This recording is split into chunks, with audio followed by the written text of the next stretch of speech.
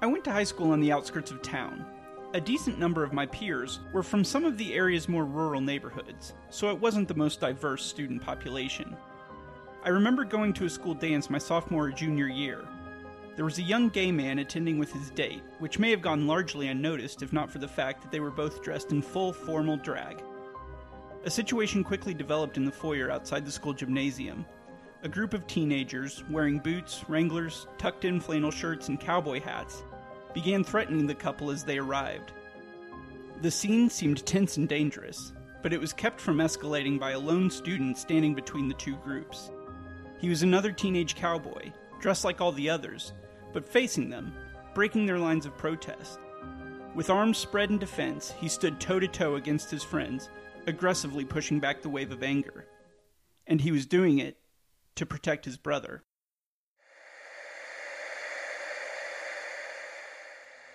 Scrambled Transmissions is a podcast about anthology television and the human condition. These series vary in release dates and ratings, so the episodes discussed may contain nudity, sexual content, graphic violence, and outdated cultural references. Viewer and listener discretion is advised.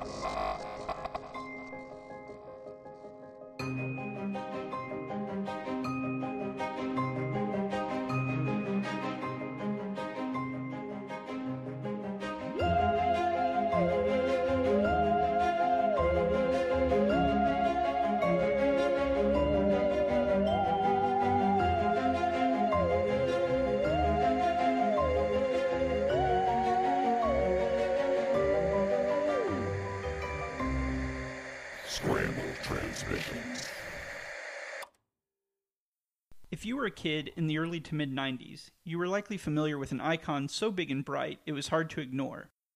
It meant the weekend was in full swing, and it was time to party. At least as much partying as one could do at 10 years old.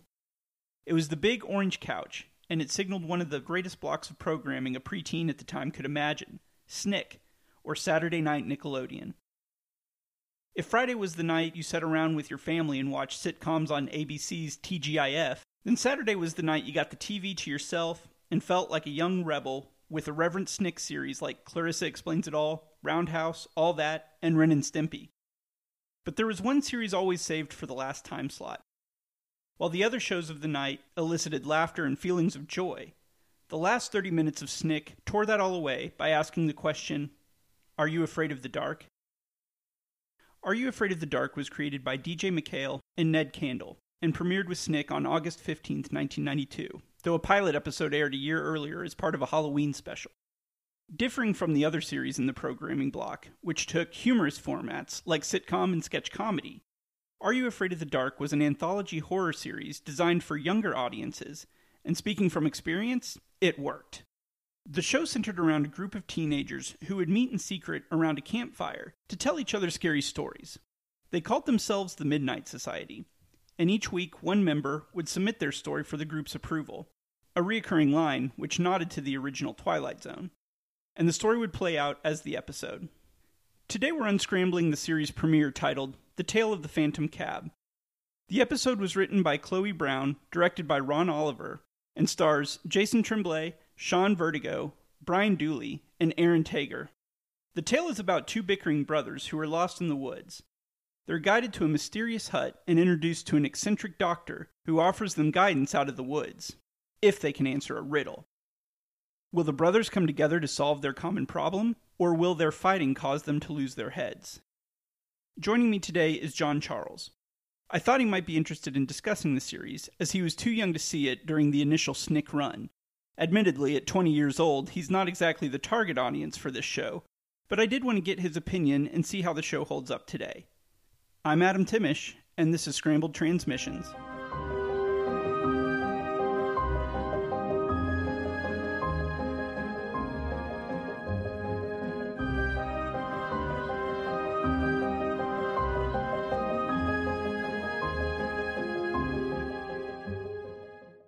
You had mentioned you had seen this series before, correct? Yeah, bits and pieces.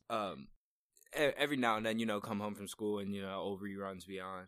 Cool. Now, was it a show you were really, I guess you weren't a huge fan of it or anything, you just kind of caught it whenever it was on? Yeah. Back then, my taste in shows was just pretty much whatever was on the guide at the time. Yeah, I was kind of the same way. I used to watch it pretty regularly when I was younger, but also when it originally ran was when I was younger. I don't think it was probably on its main run at the time that you were a child, because you're quite a bit younger than me, obviously. But so I was really into the show, but I remembered it being a lot better than maybe what it is now. It's obviously kind of a lower budget show meant for younger audiences, so it obviously doesn't have a lot of the maybe cinematic value that a lot of modern television does. But what were some of your initial thoughts on the episode? The intro with the whole secret society, come tell your story.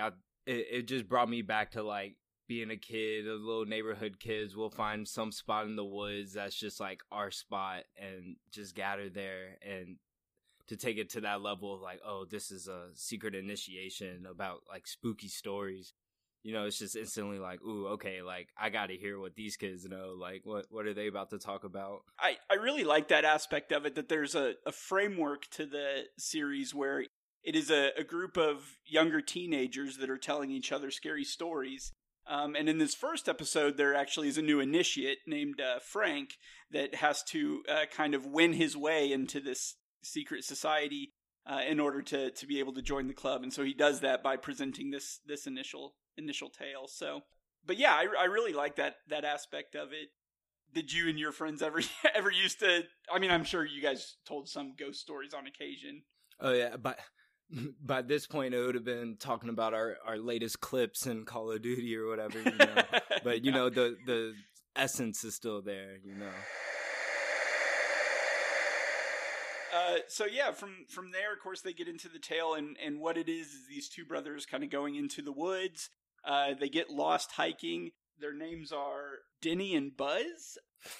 One is a cool guy, which is always depicted by his use of a cut off denim vest and a backwards cap. You're dealing with a real cool guy when you've got attire like that. And then Buzz is his younger brother, who's a little bit nerdy and likes to fall off cliffs. I almost related instantly because when my family first moved to where we are, we had these woods in our backyard, and me and my brother like actually literally got lost in these woods once. It's funny because although he was definitely not the tough denim jacket wearing kind, the same dynamic instantly, like you're walking like the compass is facing your belt. Right. It really touches down on like, yo, like I can actually like believe this. I can see this. Maybe not so much not seeing a cliff right in front of me when I fall, but I could definitely see myself in the situation. Yeah, it was a very funny scene because he spilled some water on a map, I guess, and Denny is yelling at him about that, and as Buzz walks off, then he just says, "Watch out for the edge," or something like that, and Buzz just goes straight off this cliff and barely hangs on. Yeah, the little like gripping moment where they like grab hands, it's just like it lets you know early on, like no matter what happens, they're still brothers, and we want you to know that. I think Denny even says, he says, "Give me your hand," and Buzz is kind of scared to do it, and he yells at him, and he's like, "Give me your hand, you jerk." And I think it's a great depiction of brotherhood, because you've got the brother that is trying to save him, but also has to be a little bit of a dick in there too, So of course from there they meet they meet Flynn, who is, we don't know yet, but he's a cab driver who's also walking in the woods, and he's very odd. He explains that he's just a traveler just like them, which is a weird thing to say, in my opinion, right? Like, if you're introducing yourself to someone, would you ever say, "I'm a traveler just like you," if you're just hiking in the woods? No, yeah, that's bad vibes altogether. Very, very ominous sounding. But he tells them that if they go to a cabin where this doctor lives, the doctor can help them get their way out of the woods. So at this point, they go in and they meet Dr. Vink. Well, first off, this is kind of off topic, but that moment struck me in the show as kind of peculiar because, the time that it came out, afternoon specials were like the thing. You always got to learn a lesson in your TV show you're watching. Right. And it was funny that these kids were just so trusting of these strangers in the woods. Yeah. But that's beyond the point. But No, I think it's an excellent point because, and I think they are a little standoffish, but Denny seems to think that he can handle him. The guy. Yeah. He's like, I can handle this guy, so we'll just follow him wherever he wants us to go. But Dr. Vink with the riddles, I'm not sure where they were going with that, with the whole writing, like natural science mad chemist riddle guy. Right. I was having trouble keeping up, to be honest, but the character was still displayed very well. I feel like very uncomfortable. Like I feel like if I was there, I would be wanting to leave as soon as possible. I would run into the woods in the middle of the night, no idea where I'm going, to get out of that as soon as possible. Yeah, especially with a riddle like that. When I was watching it, I literally couldn't even figure out what the riddle was, so I knew I would be done for. Like, right. Yeah, and I will get to the riddle, but yeah, I agree. There was a weird thing where, again, kind of going back to the title being The Tale of the Phantom Cab, and the actual Phantom Cab is about 2 minutes of this entire half-hour episode. And it does feel very disjointed because to me, the episode really centers around Dr. Vink and the riddles, not really around the Phantom Cab. It was almost like there were 2 episodes here that they just kind of merged into one episode, and I don't feel like it really flowed, especially when we start thinking about a cab in the middle of the woods. But all that aside, so Dr. Vink's whole premise is, or his whole setup is that I'll help you out of the woods, but you have to solve a riddle. And the riddle is, what is lighter than air? What can you see with the naked eye? And if you put it in a barrel, it would make it lighter. So I was going to ask you that. Did you know the answer to that, or would you know the answer to that? I was sitting there like, yo, it's a flame. It's fire. Yeah. Like, put fire in a barrel, it'll burn and make it lighter. Like, and yeah, I would have been taking that taxi real soon. The thing is, though, is fire wrong? Is that a wrong answer? Yeah, I think that works. I stand by it. So this is a question I've always had about riddles, is if you tell someone a riddle, they'll come up with a response that works, even if it's not the response that was intended. So in this situation, if you're some sort of demon natural science doctor in the woods that's trying to trick kids into this, do you accept wrong responses? I don't know. By principle, I mean, I would assume not. Right. Because you're trying your hardest to get those kids to go to your... Well, I don't know where they're going. They're just getting killed, I suppose. But he needs specimens, is what they keep saying. And he's got a hand in a jar.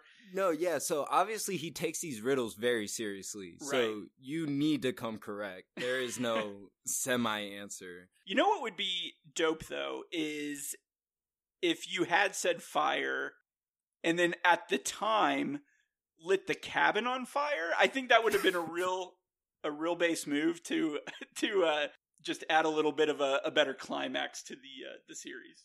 At least it would have made the boys more modern humor. I don't think the kids back then would have picked up on that. No. Buzz was not the I'm gonna light a place on fire type of kid. Not that badass. Not switchblade in his pants, denims. But so yeah, Dr. Vink is disappointed. They don't know the answer to the riddle right off. He tells them that they can leave, take a left, go down to the end of the road, and there's a cab waiting for them. I don't even know if he says take them home. He just says cab waiting for them, which they still try to argue with him a little bit, and he says, okay, I'll tell you the way out of here if you give me a specimen, and then he holds up the hand in the jar, like, you're going to give me a hand to get out of here or whatever. So they run out, they scream. It does the Jaws shot, where it's panning towards them. Yeah. While backing away at the same time. And then they run out of there, and they find the cab, which, again, is in the middle of the woods, which does not have any sort of paved roads or anything like that. And what we learn in the cab is that Dr. Vink gives people riddles, and whenever they fail, the cab comes and picks them up, and then crashes into a tree and kills everyone inside. The interesting thing about this is Flynn is the cab driver. He's returned from when he took them to the cabin to begin with. But he tells them that he crashes his car every single night. So here's my question, JC, is at what point does this town start to get concerned that people are disappearing every single night? Well, that with every other question I asked watching this episode is, it's a 13-year-old telling the story. Can I really get mad at him? Right. I guess that's some true. It level, like, kids are missing and nobody is concerned. Obviously, you know, this town's got something going on, like, magical science dude living in a tree but also has a telephone. Like, yeah. I mean, who are we to question what's going on? Right, you know? right. Yeah, it's the issue of suspension of disbelief. At some point, you just kind of have to say, I guess this is just the way this works in this reality. And to add on to the point of kids just blindly trusting things, they just hopped in the cab without even checking it out. Like, they didn't even look in the driver's seat. Like, they just hopped right in the back. Like, honestly, at that point, they deserve whatever happens to them. Right, and it's one of those cabs, too, that looks like it's about, well, he says it was 40 years ago. So, yeah, it looks like it's, 4 decades before, their actual time, and it's all dingy and dirty and everything. Fresh Prince of Bel-Air-ish. And Flynn, who was in the forest before looking completely normal, now he looks very ghoul-like. He's completely pale and has bags under his eyes.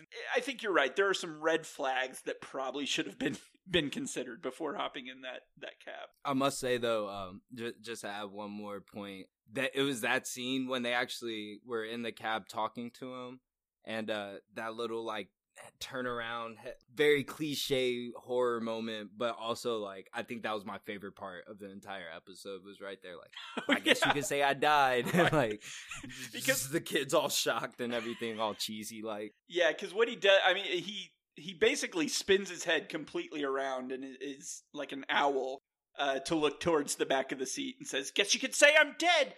And yeah, they have another freak out again, and that's when they realize, okay, we're being driven to hell or wherever. I don't know where they go once they crash, but they definitely die. But yeah, so then they start panicking and trying to solve the riddle last minute. And right before they hit the tree, they come up with the answer, which is a hole. A hole's lighter than air. You can see it, and it would make the barrel lighter if you put it in there. Again, I think that is subject to some scrutiny, but it works. The cab disappears, and they fall to the ground right in front of the tree. So the day was saved. Any thoughts on that last-minute save there? I mean, at that point, it was just expected. Right. Even when they blindly ran up to the Ranger and hopped right up in his Jeep, too. Yeah. I thought it was going to be episode 2 for a second. Like, it was just, straight segue to the next. And then I remembered the series I was watching. So Right. Like, what are these boys going to do next?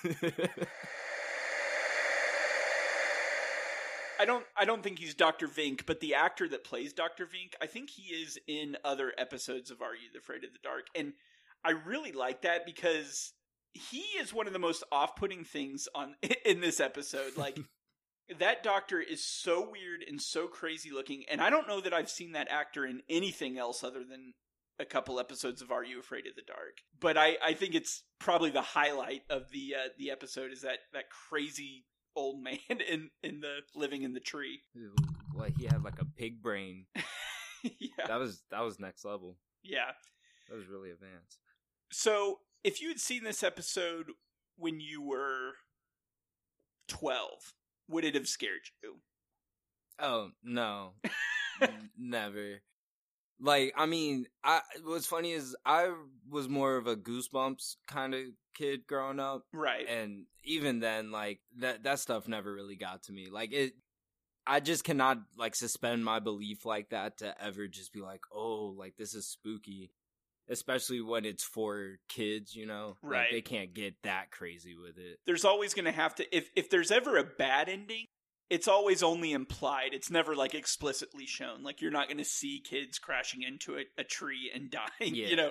It'll just be especially like... on Nickelodeon. Right.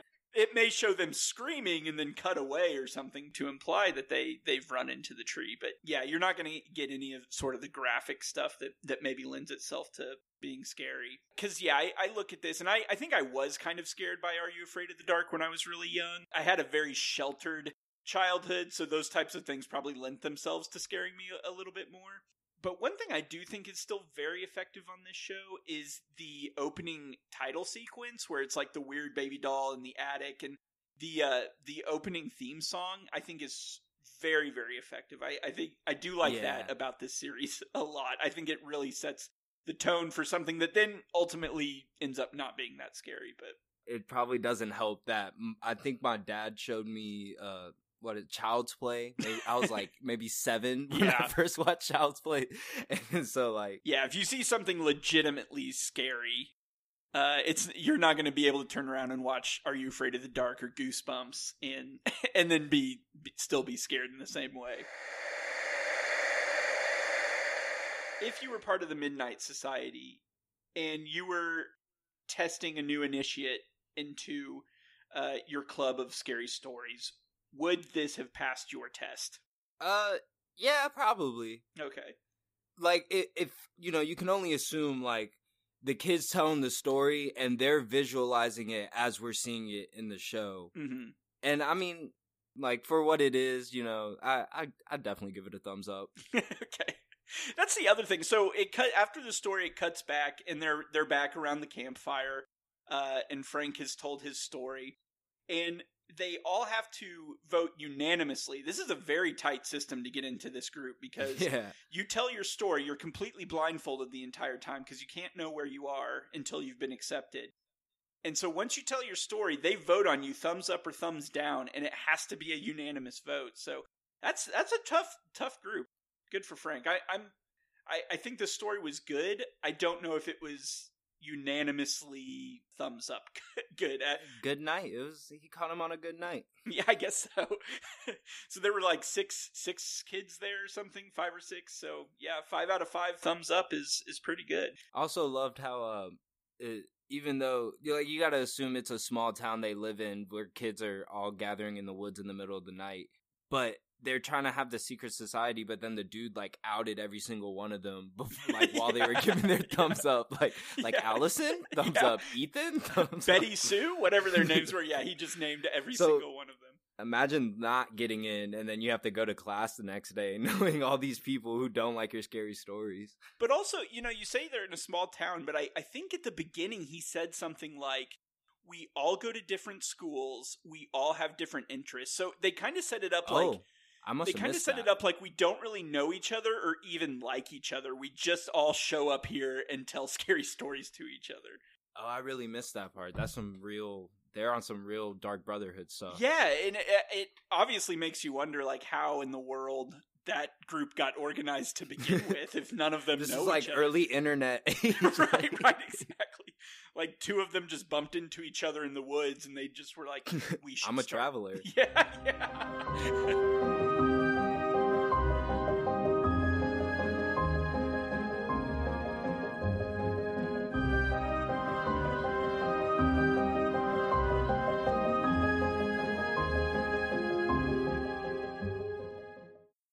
Brotherhood and sisterhood.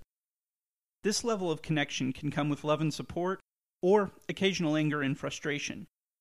But regardless if it's literal siblings or chosen family, these bonds can be hard to break and often come with more benefits than problems. I grew up with one sister, and my recollection of our relationship is that we always got along fairly well. Her description is that I was a giant bully. She's probably right. But with barely a year between us, there was enough friction that some headbutting was natural. At least that's how I justify it. A common tale of young couples, my parents tried for years to have children, and were eventually told they were unable. So they decided to adopt me. Then what must have been only a handful of months later, the impossible happened. My mom found out she was pregnant. My parents were never anything but honest about my adoption. They always wanted me to know about the circumstances of how I came to the family. But as I got older and my curiosity grew, I learned that information about my birth was actually very limited, because it was a closed adoption. There were legal protections preventing me from ever finding out where I came from. However, the organization that facilitated the adoption did provide some information about my biological parents, including ages, brief medical history, general background, interest, and most helpfully, extracurricular activities in high school. They were both teenagers. When I was 27 years old, it suddenly occurred to me that I might be able to identify my parents extrajudicially. So I headed to the local library. I requested every local yearbook for the 2 years prior to my birth and began looking at the clubs and sports pages. The plan was to take down every name and try to find out information about each person. Luckily, that much effort wasn't needed. As I thumbed through the very last yearbook in the pile, I confronted what appeared to be a mirror image of myself on the wrestling team. It was my biological father. Sometimes you just know. From there, my parents were just a Facebook message away. I messaged him, he messaged my biological mother. They weren't together, and it's my understanding my birth was likely the reason for that. But they both went on to have their own marriages and families, and that's when I learned I was the oldest of 6 children from 6 different parents, including my adopted family. My biological father had 2 daughters, and my biological mother had 2 sons. The youngest of those 2 sons, my brother John Charles, or JC, is my guest on this episode. He's bold, witty, a talented musician, and genuinely fun to be around. That's why I asked him to discuss the idea of brotherhood, not only in the tale of the Phantom Cab, but also in our own lives. I'm kind of one of those firm believers that, just because you're family with someone, doesn't mean you have to necessarily, be family with them. Right. And it's just funny to think that, even though we're only connected by blood, even in that very first moment we met, it was just instantly, never met this man before in my life, Yeah. but, this is my brother. I can actually kind of see it. I don't even know how to explain it. There's never been a moment of doubt that, if you were there, it would, I don't think anything would have been different, Yeah. And that's what I think is kind of cool about it all, how things play out. And how things grow and change. Yeah, definitely. And I've always told people that too, that, first of all, both families were incredibly open and very warm and welcoming. But also, yeah, there was this immediate feeling of family that it's very, very hard to articulate and explain, is that you could meet these complete strangers and suddenly they are your brothers and they feel like your brothers. You know what I mean? Yeah, it's amazing. Yeah, it certainly was a life-changing moment, or just the overall experience was. I met John Charles and his brother DJ for the first time around 2010. John Charles was 12 years old. DJ was 15, about 12 years younger than me at the time. And as John Charles just mentioned, there was an immediate familial bond. We talked about our lives, video games, I introduced them to The Walking Dead, and we genuinely felt like family. They lived about 13 hours away, so I got to meet and hang out with my brothers exactly one time before DJ was diagnosed with glioblastoma, an aggressive brain tumor that was rare for someone his age. DJ was incredibly smart and had a natural passion for music. Halfway through kindergarten, he advanced to 2nd grade and began taking piano lessons at a young age. According to his mom, at age 5, DJ's music teacher said DJ was the only young child he had ever met with perfect pitch. Even after he stopped taking piano lessons, DJ continued to learn songs by ear and eventually taught himself to play guitar. He also had a huge heart and was inclined to defend the underdog in any situation. His mom recently told me that while they were once at a talent show, a participant was singing a little pitchy. DJ's mom made a snarky comment about the performance, and DJ got angry. He told his mom that if she understood how hard the performer had worked and how nervous they were, then his mother would not have been so mean. On September 23, 2012, just 2 years after I became aware of his existence, and only 2 weeks before his 17th birthday, DJ passed away. In a lot of ways, it feels disingenuous to talk about DJ, since I only saw him in person twice. But I wanted to hear more from John Charles about their relationship, dealing with the loss of a brother, and how he forges ahead with his own unique talents and ambitions. DJ, when he was born in 1995, and when he was 15, 16 years old, diagnosed with brain cancer, glioblastoma, lived for maybe roughly 2 years after that. And to directly tie it to the show immediately, one thing that struck me was when Kid does slip off the cliff, and there's that whole little powerful scene of him bringing him back up. I think he looks at the compass. He looks at something and says some like nerdy, geeky stuff. And the brother just looks at him and is like, I should have just let you fall. And it's just funny because it's like how brothers can be like that. Of course, it's never a true feeling, but like there's so many times in our childhood where it really was like that. Like, yo, like, I wish you would just disappear. I wish you would die, blah, blah, blah, blah, blah. And then, you know, it happens. And then you're like, oh, oh, I should have been a brother. Like, I guess that's one thing, like, as corny and childish as the show is, like, situations like that are real, I guess, in the sense of like getting lost in the woods, but like real moments of trying and like getting overcoming obstacles and, you know, adversity and whatnot. But like I said, it's funny because we still have those same exact moments where it's like we're literally lost in the woods, although these woods are like no more than a couple acres, not some apparently national state park that these kids are lost in where there's rangers traveling and stuff. Our dynamic was a bit different. It wasn't like big bravado tough guy big brother and the little geeky scared little brother. I was probably way more the instigator and the aggressor in most situations, and calculating behind the scenes and watching as the disasters would unfold. Can you tell me a little bit about, you know, just kind of those initial moments of what that was like, hearing that this kid that you grew up with, who was just a kid, of course you were just a kid too, you're younger than DJ, obviously. Yeah, 3 years younger. You know, what's that like, processing all of that? Processing it initially, outside of the actual fact of like, yeah, like my brother just got diagnosed with cancer, like it really was a gut punch because we really did have that fighting, like always bickering, never getting along, like dynamic for most of our lives. And it was really up until like a year before he was diagnosed, when we had recently moved, that like there's always that difference when, you know, he went through puberty first and I'm still a little kid. So, you know, our problems aren't the same. And then I start to slowly like come into that. And then there's a lot more like relation and connection going on. It was like literally like a year after actually like bonding for once, like bonding for more of a year than actually like fighting and stuff, that it was just like damn, like now what? Like, you know? Yeah. But like, you know, still staying strong throughout it all. Like, you know, we always had hope for the best while still like, you know, you got to prepare for reality, but we always hope for the best no matter what. And even when like he was at like his worst, like it was still like that brotherly feeling never changed. Like I could still sit down and play Xbox with him, and like, you know, like what was going on didn't matter. Like it was, you know, just in that moment right there. I think when we had finally met, DJ was diagnosed like 8 months to a year later. It was all very, very quickly after we had met.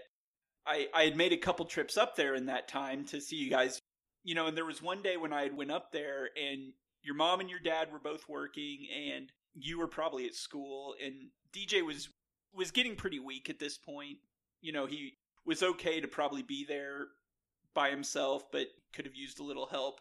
And so that day I was, you know, he was really wanting to restring his guitars, and I got to help him with that.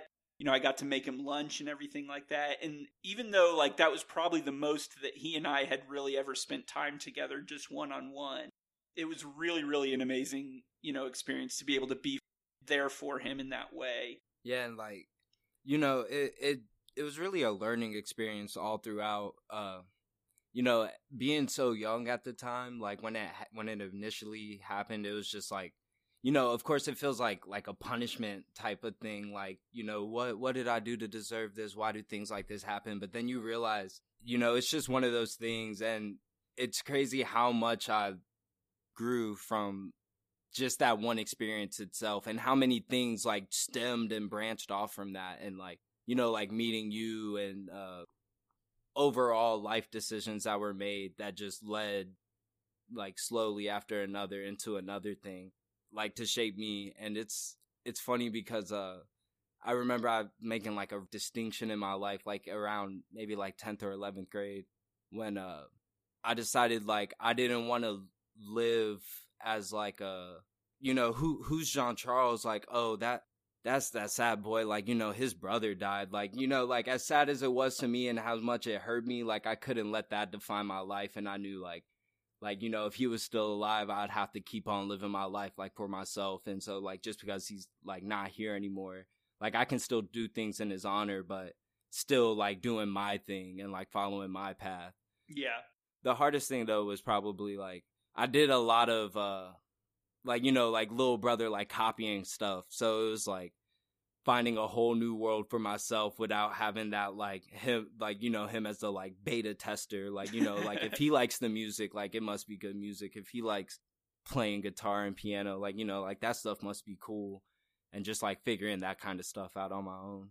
I guess one thing that is interesting, you know, is that you both did kind of have that common passion for music. Well, that was also one of the other gut punches too, was like because we had started bonding, we started like realizing what each other's interests were. Not that it wasn't like extremely obvious and upfront to begin with, but while he was more, you know, like he played piano, he played guitar, like he was like, I mean, an instrumentalist, I guess is the best way to put it. He didn't really try to write songs. He was more interested in playing them. And me personally, I was always into writing and very percussive. Like, you know, when he got a guitar for Christmas, I got a drum set. And so it took a while for those things to meet, but eventually there was a very brief moment where it was like, yo, like you do this, I do this, like we could do this. And then, you know, like he got diagnosed and things happened how they happened. And that really was one of the like main driving forces to actually keep doing what I was doing with like my music and my writing and all that. Is just like, I couldn't just let it die out with him, and I had to just keep it going some way. Although I would never consider myself nearly as musically inclined as he is, though. Well, I think honestly, and this isn't just me saying it because I'm family. I've been very jealous of both of your talents. I think both of you have great talent, but just very different. You put it very well that, you know, his was maybe more melodic and yours is more percussive. Yeah. Two different schools. Right, exactly. Which I think also speaks to, you know, just kind of the brotherhood mindset, is that the ways you're similar can still be very different. I think that's just a natural attribute of being a brother, you know? Yeah. You had in the years past put out some music and some albums. Is that something you're still actively doing? Well, actually, funnily enough, I recently started school for graphic design just to add to my value as an artist. Oh, wow. I am still making music, but I've been kind of pushing away from my general style of like rapping and whatnot. I've been trying to move towards a different sound with my production too. Not to completely change direction on the conversation, but it's a lot of personal things, and also a lot of, I don't like the state of hip hop music right now. Mm-hmm. And the music that like you can cut this entire part. Like I'm not trying to make an agenda, but just the music that Black people listen to in general, I feel like is bringing us down. So I feel like if I'm making music, I want to make sure I'm making the right music. That's, if, you know, even if 5 people listen to it, like put those 5 people in the right direction, you know? Yeah. So it's kind of like a rebranding going on right now. Sure.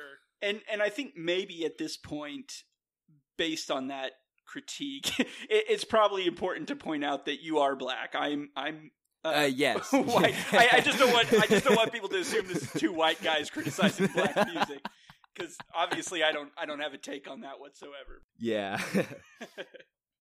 But like I said, right now I'm focusing on design and just trying to get a little foothold in that, because I'm currently working a fast food job. So obviously I do not want that to be my career. Right.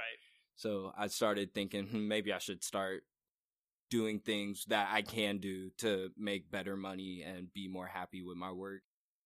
Because who wants to like do music for work, right? I know that it's always really terrible when there's something that you love doing as a hobby, and then at some point you can transition into it becoming job-like, and suddenly it's just not quite as fun as maybe it was. When I was 10 years old, I seriously wanted to be Kanye West when I grew up. And now that I'm grown up and see what Kanye West is, like, I'm really having, like, an early life crisis. So yeah.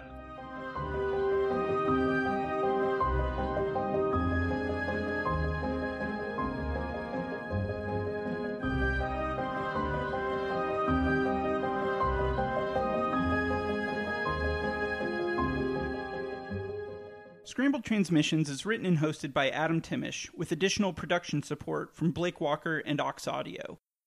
Very special thanks to our guest JC for watching and discussing the episode, as well as talking about his own experience. And of course, thank you for listening. If you like the podcast and the episode, please take a moment to rate and review it so it can be shared with others. As always, until next time, watch something weird.